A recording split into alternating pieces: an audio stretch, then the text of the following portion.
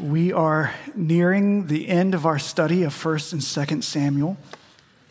After today, there will be only 4 more sermons as we near the end of David's life and reign. It is printed in your worship guides, and you are going to need it. So find it in your worship guide or find it in your Bible. It is a lengthy song attributed to King David.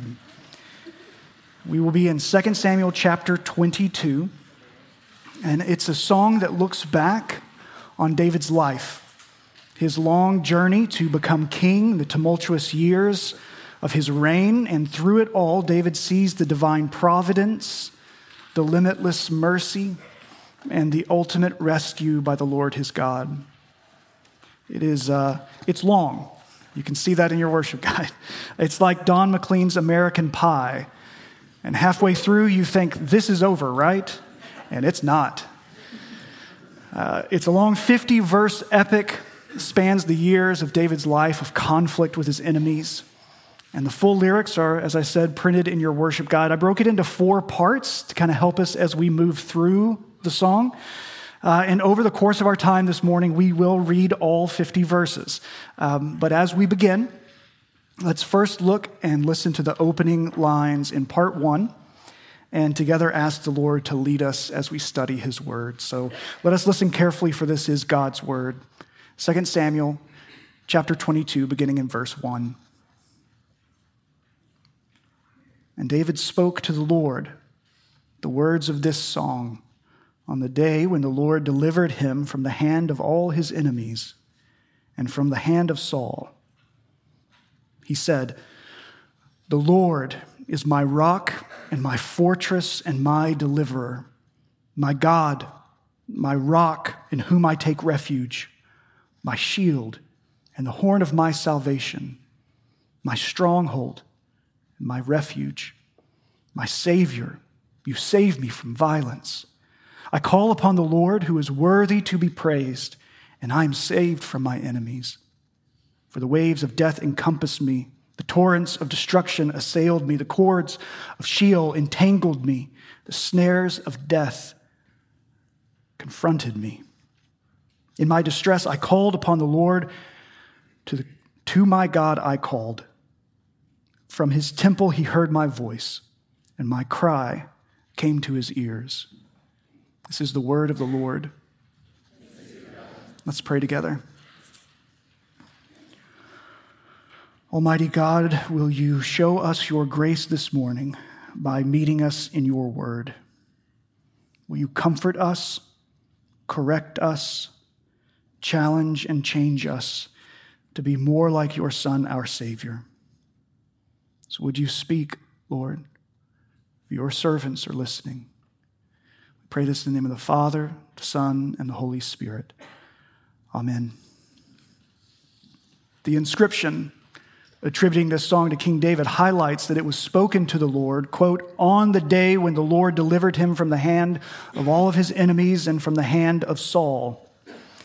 While that could mean years earlier in David's life when Saul died and David assumed the throne of Israel, we do find one chapter back in 2 Samuel chapter 21 that there had been a severe drought, a 3-year drought in Israel, and it was causing massive devastation. And when David inquired of the Lord as to why this drought was continuing for so long, the Lord said that it was a continued judgment on Israel due to King Saul's sin against God in killing the Gibeonites. I'm sure you remember that. That means that even years later, both the people and the land of Israel were still being punished because of Saul's disobedience.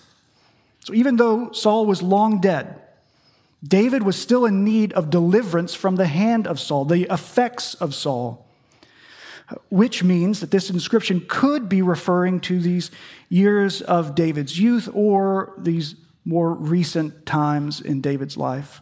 It wouldn't be unusual for the editors of 1st and 2nd Samuel to place this song at the end of 2nd Samuel, even though it wasn't chronologically in the right place. The song could be used as this retrospective epilogue and used as a bookend to the 2-volume epic story.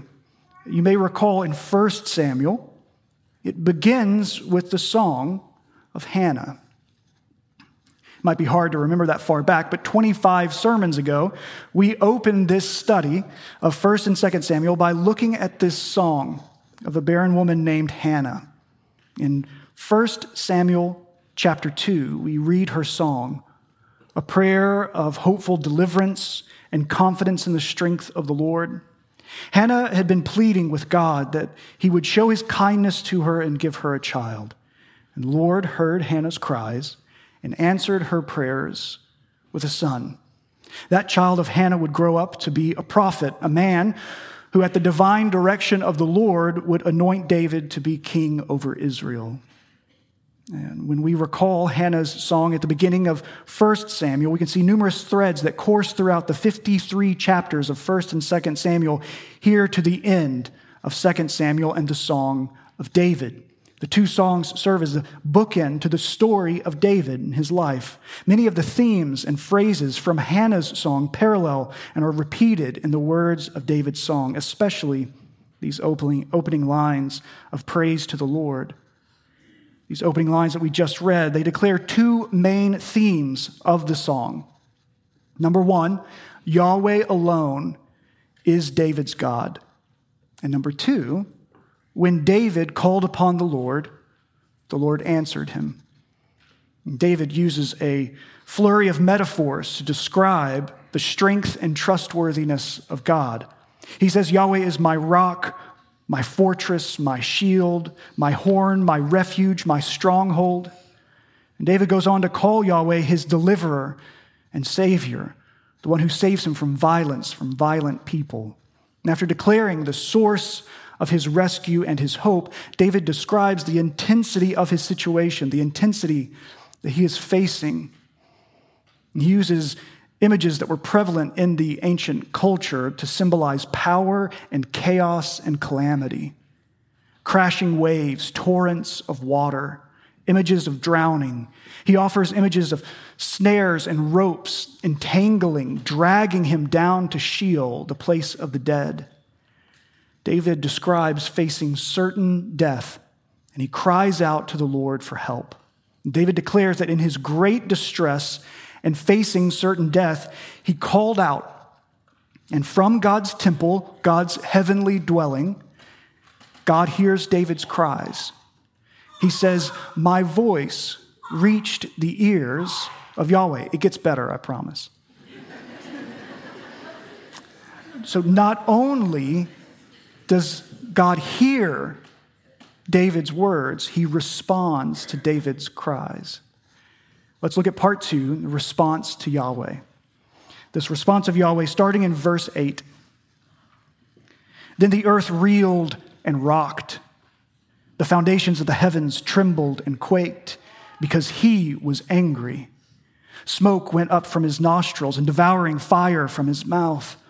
Glowing coals flamed forth from him. He bowed the heavens and came down. Thick darkness was under his feet. He rode on a cherub and flew. He was seen on the wings of the wind. He made darkness around him, his canopy, thick clouds and gathering of water. Out of the brightness before him, coals of fire flamed forth. The Lord thundered from heaven, and the Most High uttered his voice. And he sent out arrows and scattered them, lightning and routed them.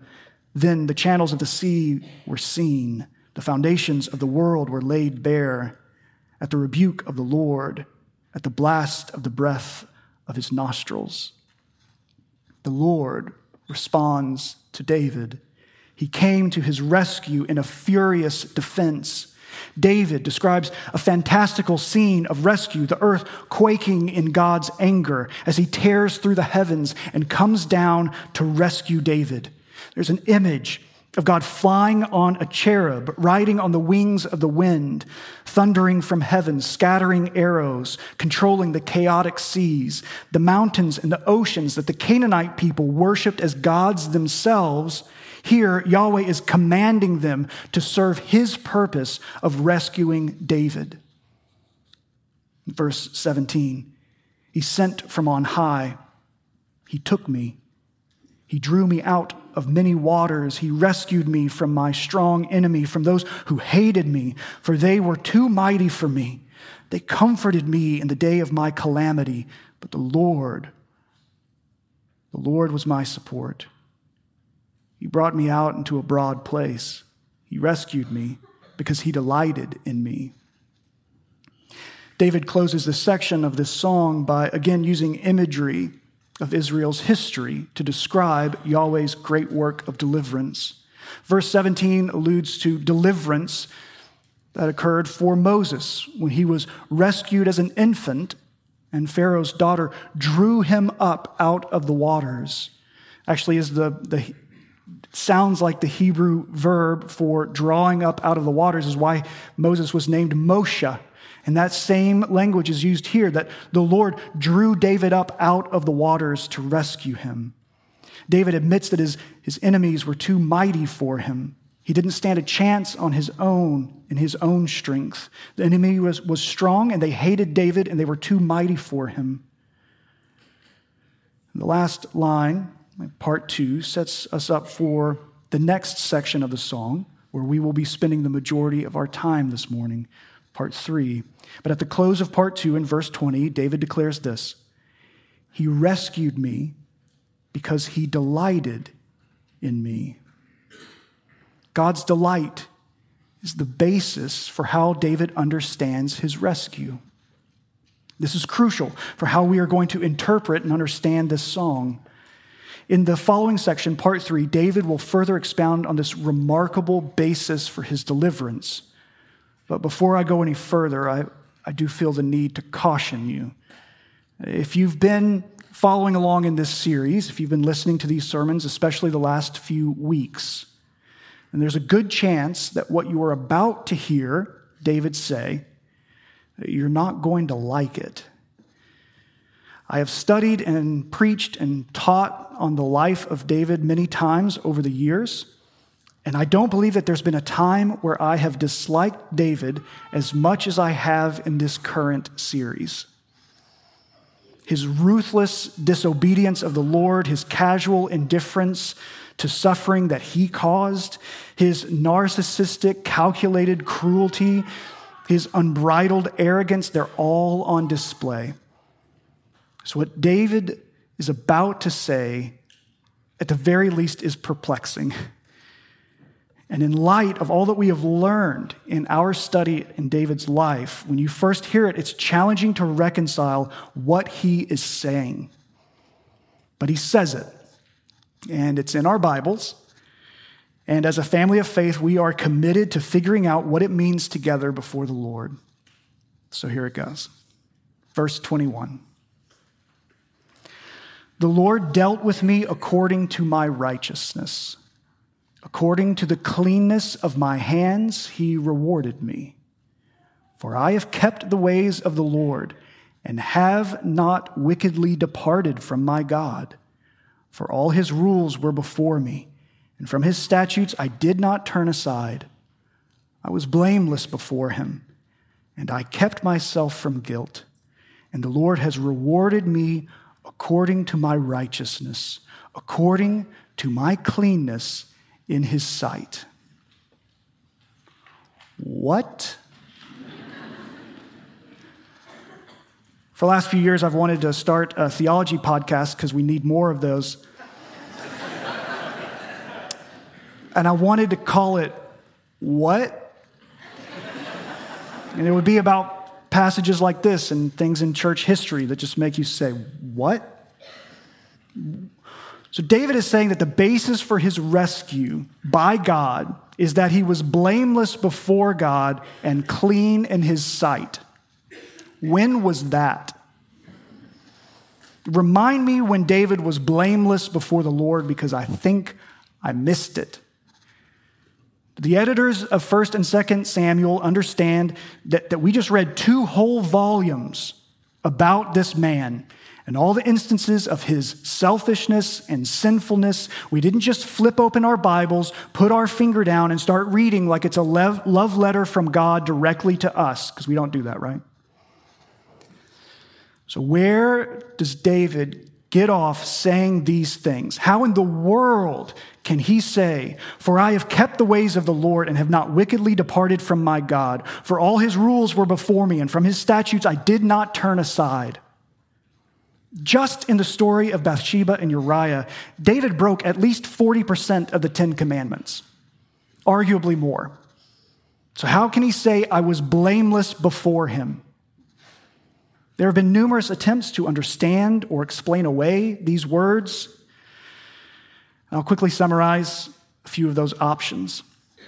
The first option, David wrote this when he was much younger, before David met Bathsheba and Uriah. But really, was there a time when David really was completely blameless before the Lord? That option doesn't really resolve the issue. Option 2 is that David is being sarcastic. He's being sarcastic, or maybe he's being hyperbolic. He's just emphasizing the need for righteousness, and he's just kind of speaking in flowery language. It's a stylistic choice, but that's not really what it says. That's not how it reads. Another option is that someone else wrote it. Maybe some fans of David later on in Israel wrote it, and they were just wanting to honor this great king, and so they included it, they inserted it in there at a later time. But that doesn't check out with the Hebrew in that section. It's a more archaic, older Hebrew that's there. It's consistent with the rest of the psalm, and so that doesn't check out. So it really leaves us with just two options of how to understand this. Number 1 would be David is arrogant and wrong. And the other option, David is audacious, but he's right. And after struggling with these verses and reading them over and over again, and even in other languages, and reading commentaries and sermons from centuries ago, I believe the simplest answer is the best answer. David means what he's saying, and he's right. Which leads to a huge question. How? How can David be right? How does David get to say these things, mean these things, and be right in these things? How does David get to say, and the Lord has rewarded me according to my righteousness, according to my cleanness in his sight? I want to highlight 2 key phrases that will lead us in interpreting and understanding this rightly. They're in verses 24 and 25, if you'll look with me. I was blameless before him, and I kept myself from guilt. And the Lord has rewarded me according to my righteousness, according to my cleanness in his sight. Before him and in his sight. That first phrase, before him, it's a positional statement. Before the Lord Almighty. David stood blameless. That means positionally, in the presence of God, David is blameless before him. This is different than David saying, I have never sinned. I've never done anything wrong before. We all know that it's impossible for David to say that. But he is saying positionally, standing before the Lord, I am blameless. The second phrase, in his sight. It emphasizes the view, the perspective of Yahweh. It means that Yahweh looks at David, and in his sight, he sees David as clean. So David is saying that he stands before God and is seen by God as blameless and as righteous. But how? Certainly anyone who has read these pages of David's life, we can agree that David can't say this because he lived blamelessly. We all know that he did not live blamelessly. When Nathan confronted David over Bathsheba, David exclaimed, I have sinned against the Lord. Later in Psalm 51, David confesses to God, my sin is ever before me. He did not live blamelessly. And David is not writing here ignorant of his sinfulness. He isn't writing here with a blindness or amnesia. He isn't writing from a delusional place of grandiosity, thinking that he has been ever righteous in his life on his own. But if he did not live blamelessly and righteously, how can he stand before God and be seen by God as blameless and righteous? Well, it's the same way that you and I can. It's the same way that you already do stand before the Lord as blameless and righteous. It's the same way that one day you will literally and physically stand before God's throne in glory and stand before him blameless and righteous. Our only plea is Jesus. And David's only plea is Jesus. While David did not yet know how God would accomplish all that he had promised, nevertheless, David hoped in God's deliverance, and it was ultimately a hope in the victory of Christ. Jesus is how David can say these things, mean these things, and actually be right in these things. We read in the New Testament letter of Jude in verse 24, "Now to him who is able to keep you from stumbling and to present you blameless before the presence of his glory with great joy." And we read in Paul's letter to the Ephesians, chapter 1, "Blessed be the God and Father of our Lord Jesus Christ, who has blessed us in Christ with every spiritual blessing in the heavenly places, even as he chose us in him before the foundation of the world, that we should be holy and blameless before him." It has always been the mission of God, even before the foundation of the world, that his children would stand before him holy and blameless. We must never forget that Jesus not only took our unrighteousness upon himself on the cross, but he has also clothed us in his righteousness. And Jesus not only washes us clean by his blood, but he also keeps us and will present us blameless before the glory of the Father. And we are told that he does this, Jesus does this with exceedingly great joy. And even though it might seem like madness at first reading, David is not being arrogant and he is not wrong. He is singing his song from a place of ultimate deliverance and eternal victory. And so that's our answer to how does David get to sing these words of blamelessness and cleanness. And then we move on to a better question, and that is, why don't we? Why don't we have this same courageous confidence in our standing before God in the righteousness of Jesus? Why aren't we so resolute and bold in our deliverance that has come to us in Christ? Why don't we join in Christ's victory song? Whatever feels like your greatest enemy in this life, the ultimate enemy is your own sin and the death it incurs. And Christ has defeated your greatest enemy. He meant it when he said, "It is finished." And because nothing can separate you from the love of God in Christ Jesus, then nothing can separate you from his victory. You are not your own, but you belong body and soul to your Lord and Savior Jesus Christ. His claim on you is your claim on his victory. It isn't a license to boast in yourself, but it is an invitation to boast in Christ. We know and have heard the horrors of David's sin, and yet because of Jesus, David is blameless. He's blameless because God has made him blameless in Christ. David did not know how this deliverance and this blamelessness would come about, but he trusted in Yahweh to accomplish it on his behalf. David knew he was desperate for the work of God in his life. The real enemy was not the Canaanites, it was not the Ammonites, it was his own sin. And God promised him victory somehow. And we know in the unfolding plan of God's redemption that somehow is through Christ alone. It is the agenda of the Son to present you blameless before the presence of his glory with great joy. And nothing will prevent the Son from accomplishing this mission. And if he is going about this mission with great joy, then those of us who are receiving such a great deliverance, we are invited, called, commanded to share in that same joy and confidence in him. David knew he was a sinner, Throughout 1st and 2nd Samuel, we've seen many times that David, sometimes he chose faithfulness, other times unfaithfulness. And I must confess that perhaps one of the reasons that I have come to dislike David so much is because the more time I spend with him, the more I see myself. I see my own inconsistencies. I see my own hypocrisy. I see my own half-heartedness.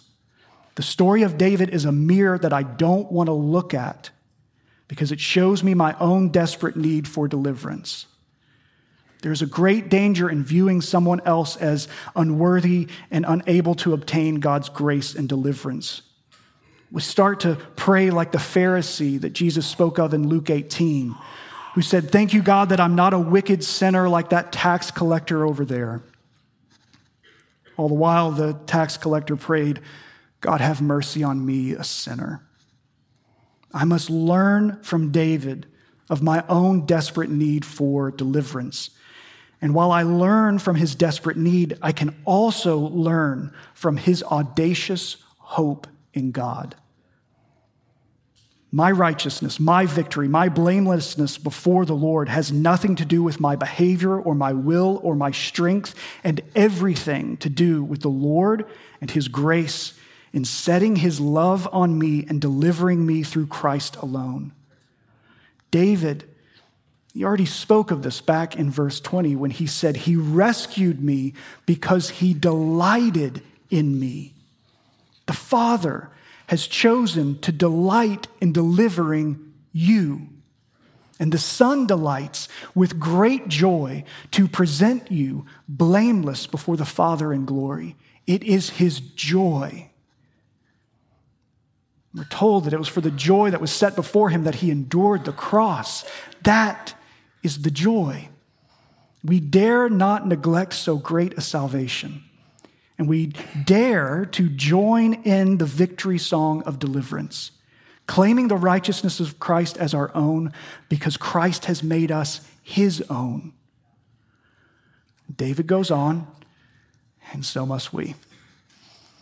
He goes on to describe the character of God displayed in deliverance. Part 3, looking at verse 26. With the merciful, you show yourself merciful. With the blameless man, you show yourself blameless. With the purified, you deal purely. And with the crooked, you make yourself seem tortuous. You save a humble people, but your eyes are on the haughty to bring them down. For you are my lamp, O Lord, and my God lightens my darkness. For by you I can run against a troop, and by my God I can leap over a wall. This God, his way is perfect. The word of the Lord proves true. He is a shield for all those who take refuge in him. Here, David is declaring that God shows his mercy, his blamelessness, his purity to those whom he is delivering. And at the same time, God shows judgment toward the crooked and the proud. God's greatness empowers David to live valiantly against his enemies, apparently also able to leap over a wall. Don't know what that's about, but he says it, and he seems pretty excited. All of this rejoicing, all of this marveling at God's character leads David to exclaim in verse 32, "For who is God but Yahweh? Who is God but Yahweh? And who is a rock except our God? This God is my strong refuge and has made my way blameless." Again, David highlights the work of God in making his way blameless. David isn't saying, he's not claiming here that he has made his own way blameless, but that Yahweh has made his way blameless. It's a firm confidence in the work of God to establish David as righteous and blameless. David's rescue is not his own doing. David's righteousness is not his own doing. It is all the work of God. Hear these words of David in this fourth and final section here, the Song of Deliverance, verse 34. This final section revisits the acts of God in rescuing David, Kind of different than part 2, where David was explaining his deliverance in vivid metaphors. This section, while there is some metaphor, it's mostly literal descriptions of situations that David had personally experienced. Not all, but most. So let's look at 34. He made my feet like the feet of deer and set me secure on the heights. He trains my hands for war so that my arms can bend a bow of bronze. You have given me the shield of your salvation, and your gentleness made me great. You gave me a wide place for my steps under me, and my feet did not slip. I pursued my enemies and destroyed them, and did not turn back until they were consumed. I consumed them. I thrust them through so that they did not rise. They fell under my feet. For you equipped me with strength for the battle. You made those who rise against me sink under me. You made my enemies turn their backs to me, those who hated me, and I destroyed them. They looked, but there was none to save. They cried to the Lord, but he did not answer them. I beat them fine as the dust of the earth. I crushed them and stamped them down like the mire of the streets. You delivered me from strife with my people. You kept me as the head of the nations. People whom I had not known served me. Foreigners came cringing to me. As soon as they heard of me, they obeyed me. Foreigners lost heart and came trembling out of their fortresses. David describes victory over his earthly enemies. And as we have read in 1 Samuel and 2 Samuel, David has had countless adversaries throughout his life: armies, giants, wild animals, a murderous king, his own sons. And now, as his days are coming to an end, he sings a victory song depicting the great vanquishing of his enemies. And he says that all of it occurred through the might and power of the Lord. He knew his own weakness, and that is in his own strength he would never survive, but the strength of the Lord was his hope, his only hope, which leads to his closing declaration of praise and thanksgiving in verse 47. The Lord lives, and blessed be my rock, and exalted be my God, the rock of my salvation. The God who gave me vengeance and brought down peoples under me, who brought me out from my enemies. You exalted me above those who rose against me. You delivered me from men of violence. And for this I will praise you, O Lord, among the nations, and sing praises to your name. Great salvation he brings to his king, and shows steadfast love to his anointed, to David and his offspring forever.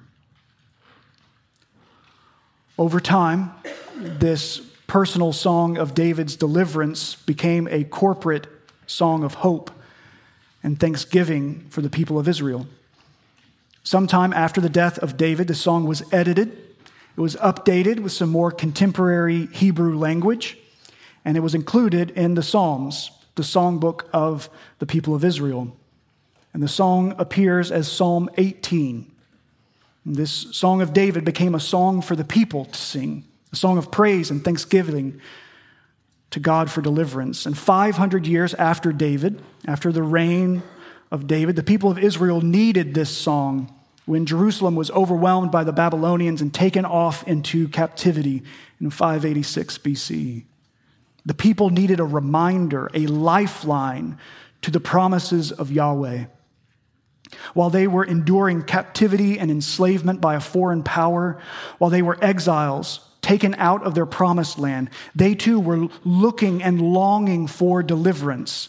They were struggling to survive and struggling to hope in God. And so these words that were of David were a lifeline for them. They were a thread that they could follow back to the covenant that Yahweh made with King David. The covenant that God made when he promised to David, "Your house and your kingdom shall be made sure forever before me. Your throne shall be established forever." Living in exile, strangers in a foreign land, the people of God needed to be reminded and to remind one another that their God, the only God, Yahweh, promised to be their deliverer. And when they could not see their king, and they could not see his throne, and they couldn't even see his kingdom, they held fast to the promises of God, the certain promise that he would be their deliverer. We need that reminder today. I know I do. I need to remember that my deliverer is coming and that I can join in his victory song today. And I think you need that too. Regardless of the enemies that you see in your life, past or present, your deliverer is coming. And you can join in his victory song today. We don't have to wait. We don't have to pretend like our struggles have disappeared or that they don't hurt. We don't have to hype ourselves up with some self-made confidence. We don't have to ignore our pain or our suffering that we experience in this life, but we are welcomed by God to join in the victory song of Christ and to declare together that all he has promised will come to pass, because beyond reason and beyond our understanding, the Father has chosen to delight in us.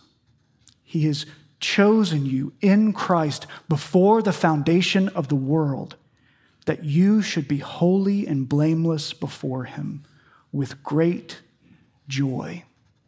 He who calls you is faithful. He will surely do it. Let's pray. O Lord, in this time, would you speak your truth to the very depths of our hearts? Convince us, Lord, of your great love and your promise of deliverance. Help us to join in the victory song of Christ today. Help us not to wait. Help us not to forget, but help us to believe. And in our believing, that we would love Christ more, that we would trust Christ more, and that we would obey Christ more from our hearts. We pray these things in the name of Christ our King. Amen.